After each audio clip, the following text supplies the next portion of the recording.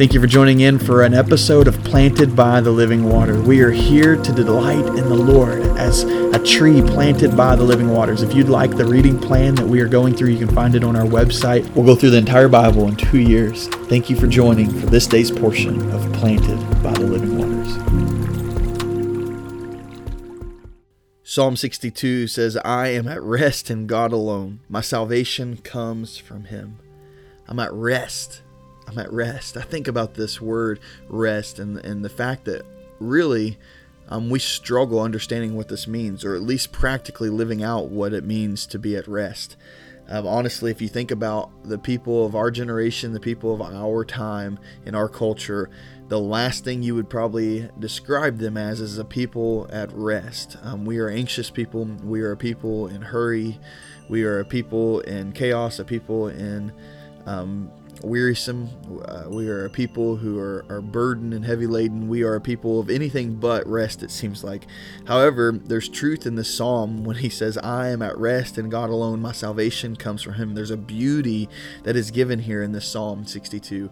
And this was really something God has been kind of opening my eyes to in different people and overwhelming me and giving me a joy and allowing me to rejoice in what I'm seeing in other people. And this happened specifically this week. We had our Spurgeon team on Tuesday of this week instead of Thursday. And we watched some of these men just preaching.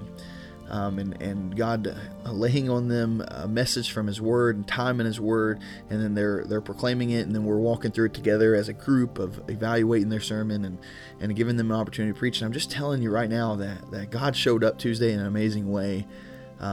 His Spirit just descended on the place and brought us to a place of worship. And the thing that really got me is looking at these men, and specifically this one man at this particular moment. As I was watching him, it was just amazing to see how much in awe of God he was. Now, they all were in awe of God, and we all are essentially, if we have salvation in the Lord, we should be in awe of Him. But there's times that it's captivated. There's times that it exemplifies itself stronger than others. And this is just one of those times. And it was just like every word he said, it was just out of an overflow of how much he loved Jesus. And I just want to encourage you to think about your walk and your life, and are you in a moment like that, or is that a moment that you know of, that you've experienced before, that you literally just everything you say, everything you do just seems to be an overflow of out of your love for God and just how much in love you are with Jesus? Sometimes we think about our own personal relationships and our spouse, and how there's this huge pursuing love at the beginning and it fades out. And there's times in your marriage that it comes back and there's more pursuit at this time and it fades out again. And I think it can be that way with the Lord at times too. There's times that fades.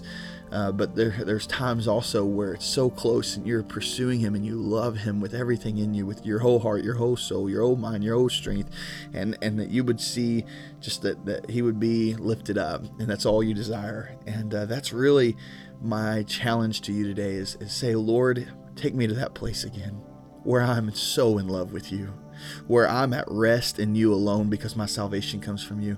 I'm at rest because of who You are. I'm at rest because I'm in all of You. I'm at rest because of Your salvation and how beautiful it is and how much I adore You in that. Father, we just come to You and just ask that very thing, Lord, that You would give us rest first off, Lord, and that rest would come from just simply being in all of You and understanding who You are. We trust You, Lord, and we love You. And it's in the name of Jesus we pray. Amen.